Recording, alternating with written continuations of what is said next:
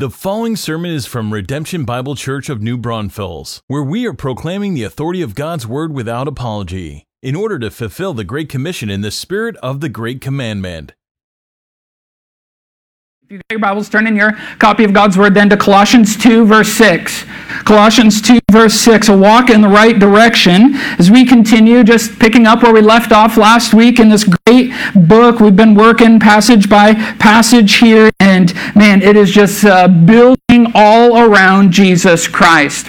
Now, as you're turning there here, let me just throw a quote at you for a second. For the words of A.W. Tozer, in his opening to that fantastic book, The Knowledge of the Holy, continue to ring true.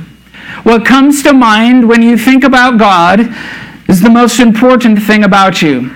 You familiar with that quote? Some of you maybe have heard it, others not. If you have not read that book, The Knowledge of the Holy, it's a classic written decades ago. But his opening lines there is what comes to mind when you think about God is the most important thing about you. And so as you think about that, what word or words or attributes immediately pop into your mind when you think of Jesus? They're an attribute. I think he is all-loving. He is wise. You know, whether we realize it or not, our beliefs, especially our beliefs about the Lord, shape how we then believe and decide and act in our life. If you believe that God is sovereign and good, then you can walk with a humble courage no matter what is happening in your life or in the world around you. If you believe that God is distant and or inept, you can expect loneliness and dissatisfaction no matter what is happening in your life, what is happening in the world around you. If you don't believe that God even exists, well, then you're on your own. In today's text, we are brought really to that level, the level of our beliefs, what we believe specifically about Jesus, but not just our beliefs like in our headspace, but in our obedience as well. For our beliefs lead then to our behavior. And the flow of Colossians, Paul is masterful in bringing this out. He, in the previous chapter, in chapter 1, he gave us this grand picture of who Jesus was, wasn't he? Didn't he? And then from there, he brings us to this glorious truth of our salvation. Now that we've been reconciled, once enemies of God, now friends. Now then, or last week rather, now that we're friends in Christ, here are the right expectations about following Jesus. Now that you're his friend, then what are those expectations? And today it's really then our right beliefs about Jesus. And next week then it'll be right worship. Now that we're Jesus friends, let's make sure we're worshiping him rightly. And then after that, our right pursuits and desires, our right thoughts, and then really our right behaviors. Generally speaking, and he makes it very specific to in the church, in the home, and how we then live. And so now that we're Christ's friends, well, how then do we live? What do we believe? And that's really where we find ourselves today. So look there. Hopefully you found it. Let me read Colossians 2, 6 through 15. We'll set the table, and then we'll look at it closely. You ready for that? All right, follow along. Your copy of God's Word. Let me read it. It says this, therefore, as you received Christ Jesus the Lord, so walk in him, rooted and built up in him and established in the faith, just as you were taught, abounding in thanksgiving. See to it that no one takes you captive by philosophy and empty deceit, according to human tradition, according to the elemental spirits of the world, and not according to Christ. For in him the whole fullness of deity dwells bodily, and you have been filled in him, who is the head of all rule and authority. In him also you were circumcised with a circumcision made without hands, by putting off the body of the flesh by the circumcision of Christ, having been buried with him in baptism, in which you were also raised with him through faith in the powerful working of God, who raised him from the dead. And you who were dead in your trespasses and the uncircumcision of your flesh, God made alive together with him, having forgiven us all our trespasses, by canceling the record of debt that stood against us with its legal demands. This he set aside, nailing it to the cross. He disarmed the rulers and authorities and put them to open shame by triumphing over them in him. Now this is God's word for God's people today. There's a lot in there, isn't it?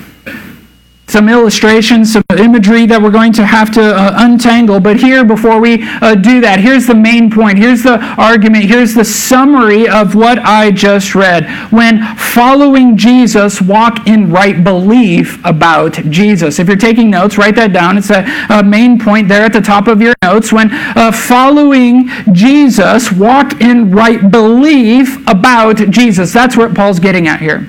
Last week, he's like, if you're going to follow Jesus, well, then expect a life like Jesus. And today, if you're following Jesus, if you're his friend, then you need to believe the right things about him in order to walk in a way that pleases him. And so what he's arguing is this, that there's no philosophy out there, no way of thinking, no worldview, no dynamic in life that compares to Jesus, for Jesus is better. Amen. His way is wiser. His works are complete. There is none who compare to him. And so he lays it out here. Well, what do we do then? Verses 6 and 7 are the mission. He's like, keep walking with gratitude according to what you've been taught. But he then acknowledges that there's a threat in verses 8 through 10. Be careful. Do not be deceived or distracted or even enslaved by these things. And then in verses 11 through 15, here's the solution. The solution is in Jesus, that Jesus is better than any threat. And what do? We just keep walking in gratitude, dwelling deeply in the gospel and those truths that we know and love. And so here's what that walk looks like. First point for you is we're to walk with dependence on Christ. We're to walk with dependence on Christ. The therefore in verse 6, look at it there. The therefore in verse 6 is really what connects the two halves of the book. And this is pretty typical in Pauline literature. Paul, if you're unfamiliar with your New Testament, Paul wrote most of the books that we have in the Old Testament. He was an apostle, greatly used of the Lord, and wrote lots of epistles, or just, that's a fancy word for letters, to like the church in Rome and Corinth. That's all those books there in the middle portion of your New Testament: Romans, 1st and 2nd Corinthians, Galatians, Ephesians, Philippians, Colossians. What are the others? Philemon, 1st and 2nd Thessalonians, all those crazy names, right? 1st and 2nd Timothy, Titus. He wrote those books to these churches and to these people. And the way that he writes is really, most of his letters, you can actually break them down pretty neatly. The first half is in belief. Here's what you are to believe. It's very doctrinal, very theological. And then somewhere in the middle, there's kind of this transition. Maybe it's a prayer, a benediction of sorts. And then the last half is just like all the commands. All right, now in light of who Jesus is, now in light of what Jesus has done, therefore live this way. And these verses here really formed that transition. It connects here the two halves of the book. And he says, therefore, as you've received Christ Jesus as Lord, really a summary of the gospel. A summary of what he's just said. Don't read that like our modern kind of language of, hey, receive Jesus as Lord. Receive Jesus into your heart, right? You've heard that before? Really, the only one doing receiving is the Father as he receives us into his family. But he's saying you've received the gospel. The message that he's just been preaching here. He says, hey, Christ Jesus is your Lord. It's been brought to you. You have been given this truth. It's a summary statement of all that's come before this. And he says, so then, what did he say? So walk in him. And here's what I'd submit to you. This walk is the command that controls the rest of the letter. Like I said earlier, he says, walk in him, and now everything else, he's going to show us how. Here's what the Christian life looks like, how to think, how to worship, how to behave in a way that honors the Lord. And isn't this, we've talked about this before, but isn't walking with Christ, isn't that such a perfect and appropriate picture of what following Jesus is all about, isn't it? Like you who've walked with the Lord for many decades, it's not a sprint, is it? Following Christ, it's not just like, man, and sometimes like when we're saved, it seems like it's a sprint. It's really, really fast. But as life goes on, it's not definitely a sprint, right? But it's also not a saunter. Like we don't just kind of like lollygag through life, right? It really is a walk. Some have compared the Christian life more to a marathon than a sprint. But I would submit to you, man, like if you've ever watched marathoners, those guys are still really fast, aren't they? Some of those guys, they're just like sprinting, they're running 4-minute miles the whole way. Maybe not quite that fast, but you get it. And I would submit to you this morning that our following Jesus is more like an ultra off-road distance run. And I used to be at Camp Eagle. Many of you know that, an outdoor adventure camp, and we'd host these events, and one of which was a trail run. And these guys and gals would show up, and they'd run for like 50 miles, in some races like 100 miles, through the hill country terrain. Not that like asphalt and pavement out there, mind you, but through the rocks, through the cactus, branches, roots on the ground. And they would just go, and some of them running for over a day, 24 hours plus in these races.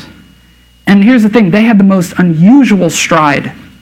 They weren't like sprinting. It wasn't like these long strides as they're going. It was actually kind of like this weird like shuffle. You know, I can't even, like, they're just going. And just no matter what, no matter the terrain, no matter how many hours into it, they just had this shuffle-like pace all throughout the race. And they weren't built, like they didn't show up like your stereotypical, like super jacked up athletes that you see in many sports. Just average people. But they had one defining characteristic: endurance, grit. They would not give up, and they just kept shuffling through life, through the race. And isn't that such a picture just of what following Christ is like? One foot in front of the other, faithfully going no matter the terrain, no matter the circumstances. We're built different than the world around us. We just keep following Jesus, knowing that it's not in our strength, right? And we've already prayed for that. We've already seen that in chapter 1, verse 11. It's not in our strength, but we walk in dependence on Christ. That's what he says. So walk in your strength. What does it say at the end of verse 6? So walk in him. Who's the him referring to? Sunday school answer, Jesus, right? Referring to our unity in Christ. And maybe you heard this as I was reading it. How many times is the in him repeated in these verses? I mean, it's just all over, speaking that now that we are in Christ, now that we are his friend, our unity with him, this is what then our walk begins to look like. In verse 7, there's 4 traits there that define our walk. And interestingly enough, they really mirror the ways that we prayed back in chapter 1. He says, look at verse 7 here, rooted in Christ, or rooted, this imagery of like bearing fruit, the flower imagery that we were praying for back in chapter 1, verse 10, bearing fruit in every good work. And then he says to be built up in him, or if we think of the prayer then, increasing in the knowledge of God, that we are ever growing and always learning. To be established in him, or established in the faith. What did we pray for back in chapter 1? What does that remind us of? Being strengthened according to his glorious might, that we would be fortified. And all of this flavored with what? Gratitude. Abounding in thanksgiving, or giving thanks to the Father who has qualified us to share in the inheritance of the saints in light. See, the very things that we are praying for now become the things that define our walk with God. And so he's saying, see, you've received Jesus. These things will be true of you as you walk with him, as you are praying for these things to happen. And as we pray, guess what? They happen. As they pray, we continue to grow. We continue to be strengthened. We continue to give thanks dependent on Jesus for these things. And the rest of the letter really shows us how.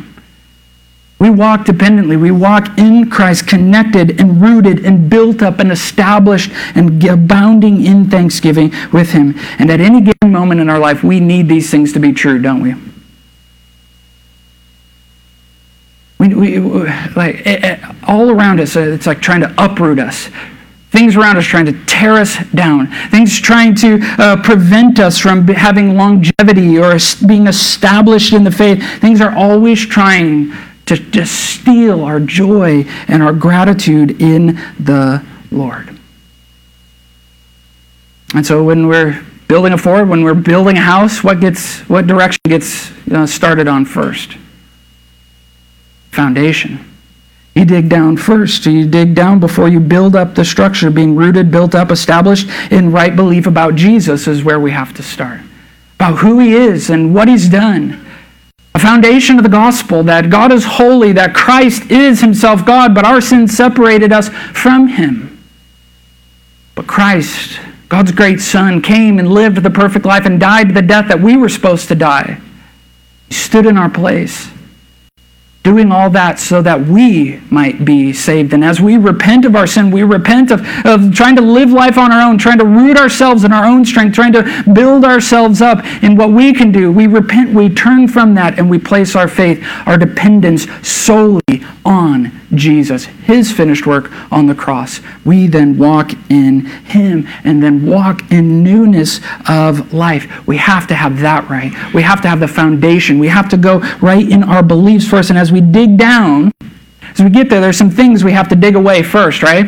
Roots and stumps and rocks and things that have to be cleared away, which is where he takes us in verses 8 through 10. See, not only do we walk in dependence on Christ, but we have to walk with discernment according to Christ. If you're taking notes, write that down. Here's the second thing. As we go deep, as we're building the foundation, we have to root away the things that would cause our foundation to be unstable, that would wreck the whole thing. And so we must walk with discernment according to Christ. Discernment meaning an understanding of what is true and good and right. And so in verses 8 through 10 here, there's like a diligent and vigilant tone in the words, isn't it? It's like, watch out, redemption. Watch out, Colossian believers. And he's especially forceful here. He's especially vigilant because in this manner we're dealing with our core. He's bringing us to a place where our beliefs reside, where our identity is attached to. And it's here that we can get ensnared, even enslaved. And it's trapped here or dangerous because only Jesus can truly transform us here. Only Jesus can take our thoughts and transform us according to the renewing of our mind. We can do things to change our behavior, but freedom, true transformation, is found in Christ alone.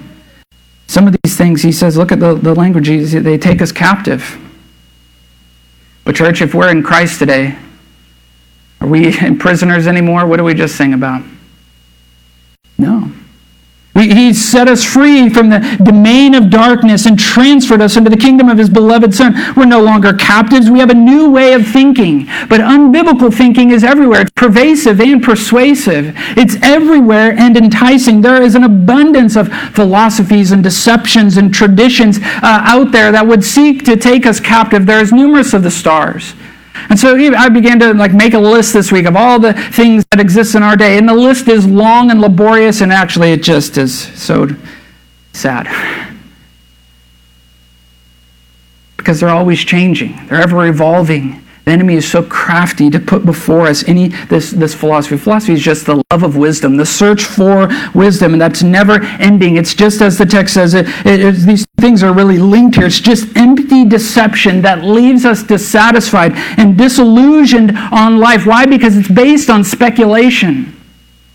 It's based on assumptions then that is limited to just our observations about the way the world works, and then we begin to build things about our identity and our beliefs about who God is and who we are that leave us dissatisfied and disillusioned. For they're according to human traditions. Traditions are everywhere and numerous as well. It's those traditions that, well, this is what everybody's doing. Those cultural things that we have to, keep up with the Joneses, so to speak, or it's, well, this is the way that somebody's always believed, or we've always done it in my family, or this is what my neighbors are doing, or this is what scientists are saying today, or this is what psychologists are finding. And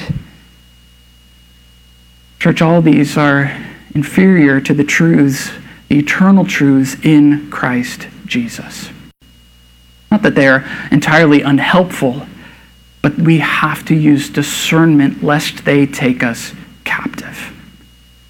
So if they're based on our observations, if they're based on our traditions, or even outside of us here, he says, according to the elemental spirits of the world, or maybe your Bible says elemental principles, or something else here. It's actually kind of difficult to extrapolate the meaning here of what he's getting at here, as literally it's just things in a row. According to the things in a row, you're like, what in the world? Well, it's like elementary, basic, rudimentary, the things that are just super simplified here. He's saying things that don't be taken captive by the things that are just a regression into immature ways of thinking, of overly simplified world views. Similar things like today, like karma. Well, just like what goes around comes around, or I have to do these things so that it comes back around. That's just an elemental, a rudimentary way of thinking.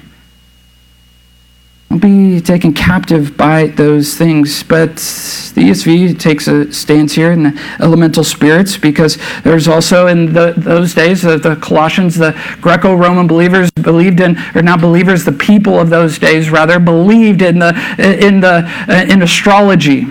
The stars and the planets dictating the way that the world works, and made their decisions based on the movement of the stars, the planets, and the moon, and really whatever it is, if we land on spirits or principles or anything in there, either don't get taken captive by either.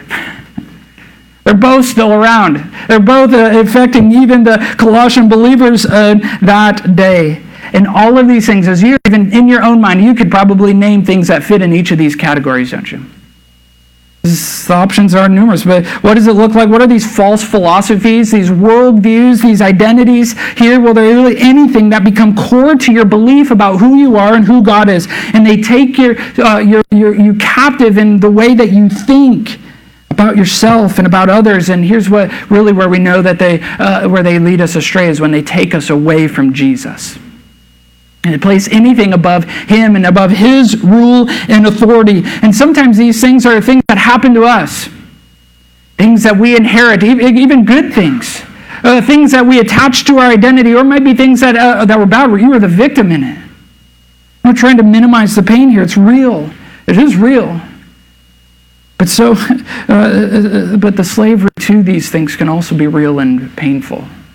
It's things that maybe it's something you did. We're boasting, and it becomes part of your identity about a good work that you did or a job that you have, or maybe it's something that you regret on the bad side, and it's something that you wish was no longer true or on your record. These worldviews, these identities, or anything that could be attached to our identity. That's something that is defining, whether through a personality profile, through a training of some sort, where we begin to think, well, this is just who I am. This is the way we can even spiritualize. Well, this is the way God has made me. And now all of a sudden we are enslaved to this way of thinking that does not allow us to change or grow or mature in Christ, and takes us away from the Lord and from the people of the Lord. Sometimes these worldviews, identities, they're relational. They're based on our attractions, where we're defined by what we love, whether it's a person or a type of person or whatever it might be. Could be religious, simple ways of thinking. Could be political. Could be cultural. I have to do this to succeed in my job. I have to do this if I want my kids to succeed. I need them in this sport, this activity, in this tutoring, or whatever it might be. It begins to control our time and our decision making, and leads us away from the Lord and the things of the Lord. And here's the thing, church. Warning is real. See to it that no one takes you captive. And so Paul's not here to beat us up. I'm not here to beat us up. What he's doing is offering us a hand from outside the prison. Jesus has already unlocked the door. He's already opened the door for us, and yet we're enslaved, and maybe in our fear we're staying into the prison. And Paul's just going to say, hey, come on out. Come on out. Come walk in the freedom that Jesus has won for us. You don't need any of these other things to define you. You have all you need in Jesus. See, there is no hyphenated Christian. It is all or nothing. It's easy to be taken captive, isn't it? It's why discernment, why our own self-examination, why the body of Christ, why the Word of God is so necessary to help us see where we can't see. Because see, look where he takes us after the warning. And not according to Christ, for in him the whole fullness of deity dwells bodily. Amen, right? In Christ, he is the completeness or the fullness of everything that is God. He was not less than. He is not like a less than God the Father. No, in him it all exists. He is the head. He is the authority over all rule and authority. He is over all. He sits in the place of supremacy over all things, both physical and spiritual. But we too have been filled in him. Remember, Jesus is the answer to every existential question. What is God like? Look at Christ. Where did all this come from? You got it. Jesus. Who's in charge around here? Jesus. Where is all this headed? How is all this going to be summed up? Where are we going? Jesus. It's Jesus, and anything or anyone that comes and claims to have an answer to those questions that doesn't ultimately find its answer in Christ can take us captive. Take us captive. But we're no longer captives, are we, church? We're his friends. Now that we're in him, we have union with Christ. Like this marriage, we're one flesh in him. We too been filled in him. We have all we need for life and godliness, and his Spirit, like I said, has given us the discernment so that alarm bells should be sounding when false ideas spring up. He gave us his church and believers around us so that when we miss these things, brothers and sisters say, hey, you're taken captive to that schedule. You're taken captive to this way of living. This is not going to end well for you. And they sound in grace, in love, those alarm bells for us. He's given us his word that is eternal and unchanging, to teach us what is true and teach us what is right so that we can walk in wisdom. We can walk with discernment according to Christ and not against any of the ways listed or any of the new and fancy and shiny ways that take us captive in every age and in every culture. But we walk dependently. We walk with discernment. And here's the last thing. We walk with confidence in Christ. See, as we're walking, we're following Jesus, who has become his friend. This, when we believe what is true about Jesus, here's the thing, it gives us great faith or gives us great confidence in who Jesus is. And this is what he's getting to the core of in this passage. Now that you become a friend of Jesus, expect a life like Jesus, and believe right things about Jesus, and your walk will be rooted and built up, established, and full of thanksgiving. Like, that's the kind of life we want. Like, do you want to live a life of confident gratitude in Christ? You want a life like that? I for sure do. I want it, and this is where he's taking us here. He's warning, don't get taken captive, but rather continue to live on this foundation. And he uses all these allusions from the Old Testament to show really the incomparable wisdom of God throughout all his humanity right here, that they're pointing to something greater. It's like, the Gnostics of those days, the philosophers, they think they're so wise, and he's like, hey, let me just show you that God is so much wiser. He's been dropping these hints all throughout human history. And Paul then is like, in these remaining verses in 11 through 15, he's like one-upping the Gnostics. He's like, yeah, let me just show you like the symbols here in these gospel truths, the mysteries that have been spoken of in the previous passage. Here's what it is. And it's real imagery, right? And it really refers to three biblical truths that are kind of like rock solid, bottom foundational, that we can believe with all the resolution and conviction and confidence that our faith provides. Here's it, like, you're want to walk in confidence with Christ, and be confident that we are dead to sin and alive in Christ. This is what the first 11 and 12 is. We are dead to sin and alive in Christ. Look at what he says here. In him you were also circumcised with a circumcision made without hands, by putting off the body of the flesh by the circumcision of Christ. And now, I get it. It's awkward, right? The Bible has, just doesn't shy away from the awkward things, unfortunately. But what is this? What's he bringing us here? Well, he's referring to the same truth that he talked about in Romans chapter 6, verse 11. Now, consider yourselves dead to sin and alive in Christ. That settled conviction and resolution. He's telling the Colossians the same thing, just using this imagery. And so what is circumcision? Well, remember, it was a symbol. Symbol given to Abraham way back in Genesis. First, God calls Abraham, calls him to follow him. He says, hey, follow me into a land that I will show you. Our day, we're like, yeah, give me the GPS coordinates, because I need to know what it's going to take, where I'm going, and how much it's going to cost, and how many miles. And God's just like, nope, I want you to go. And Abraham does. And what is it? What does God do? Credits, considers, reckons this to him in faith. His faith is righteousness. That's what I'm trying to get to. And after that, then, God sets apart this people through the sign of circumcision, the removal of the foreskin of all the males. And it was a symbol that here Israel was set apart from all the rest of humanity. No one else was like this. This was the sign that this people is different than everybody else. But it was a symbol not just like of external religion. Like, well, we're going to wear this T-shirt or we're going to wear this hat to identify us as somebody different. But it was one that pointed to that this is a faith that affects us at our most intimate places, to the core of who we are. That's what God has control of. He is Lord over all of us. And even beyond that, it was a reminder of the messianic promise that would come through Abraham's seed or his offspring, that a Savior was coming. The circumcision was a sign, a symbol of something much greater.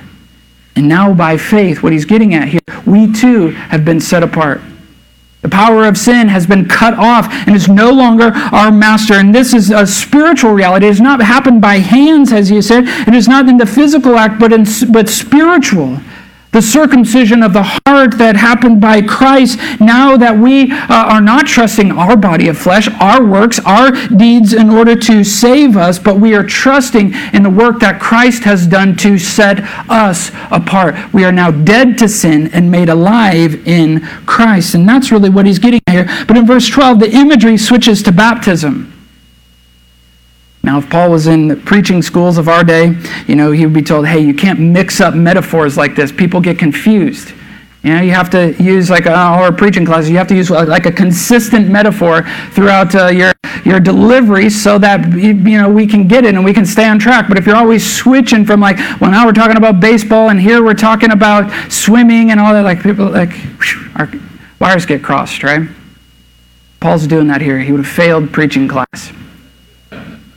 But he had the Holy Spirit, and he inspired it, and so we have to make sense of it here. So I know there's a lot here, but he's switching now, because what is baptism? Baptism is also a symbol.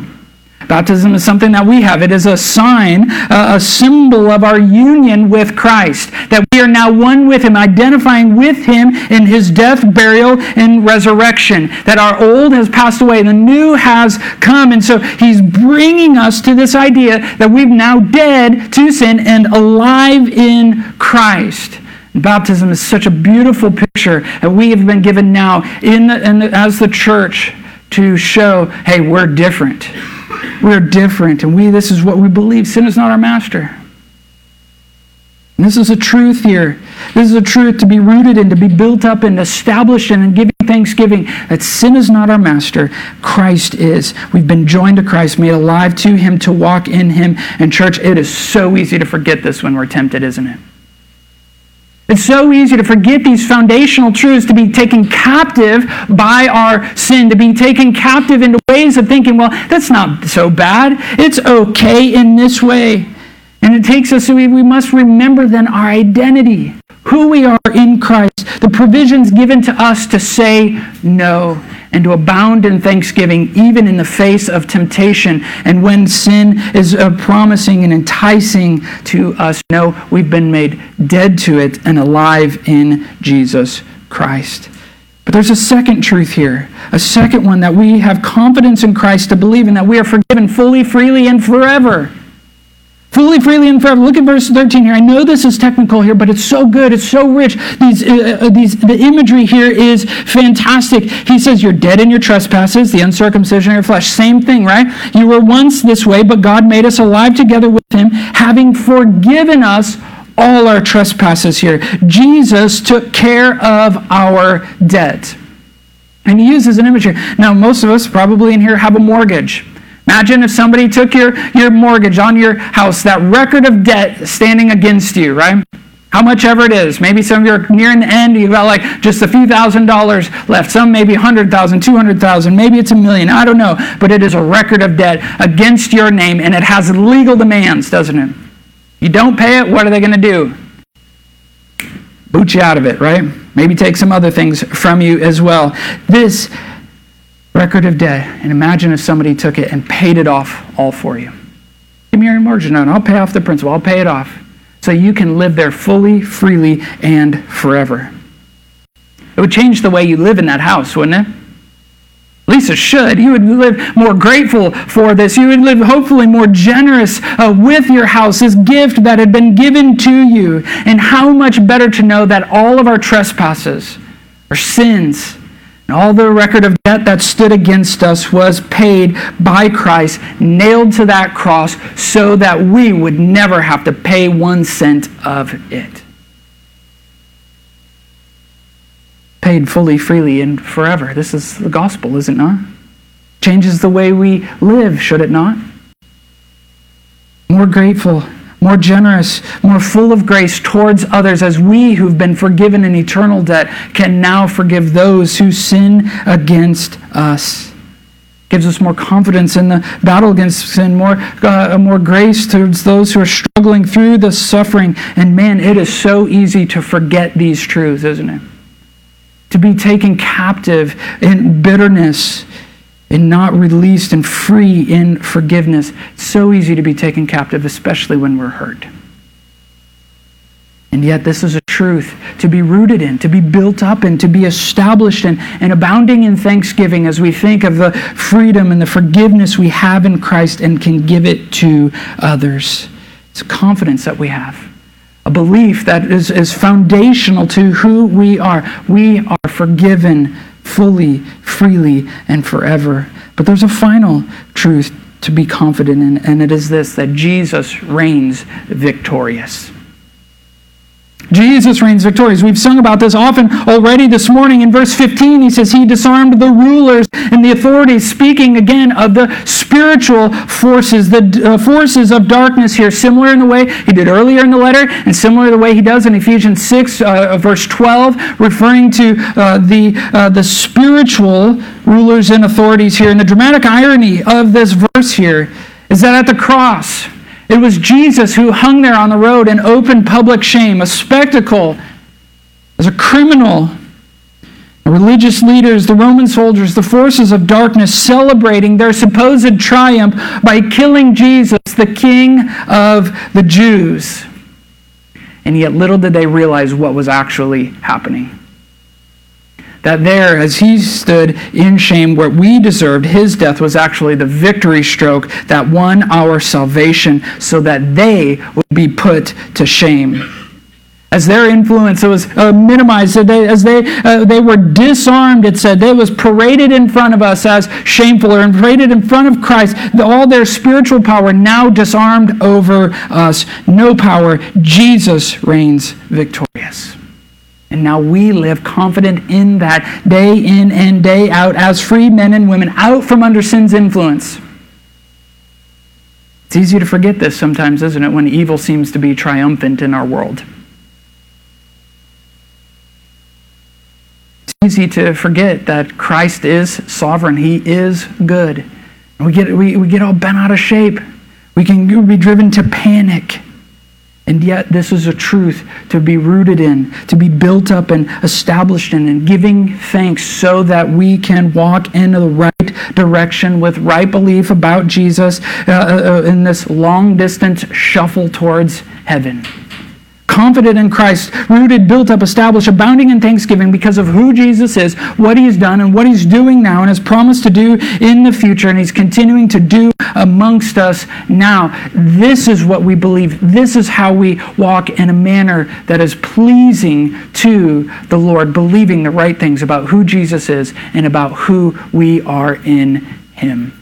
And so what I want us to do is I want us to pray to that end. We're actually going to take communion together as the cross and the victory in Christ has been placed before us this morning. And so let me pray, and then we'll take some communion together.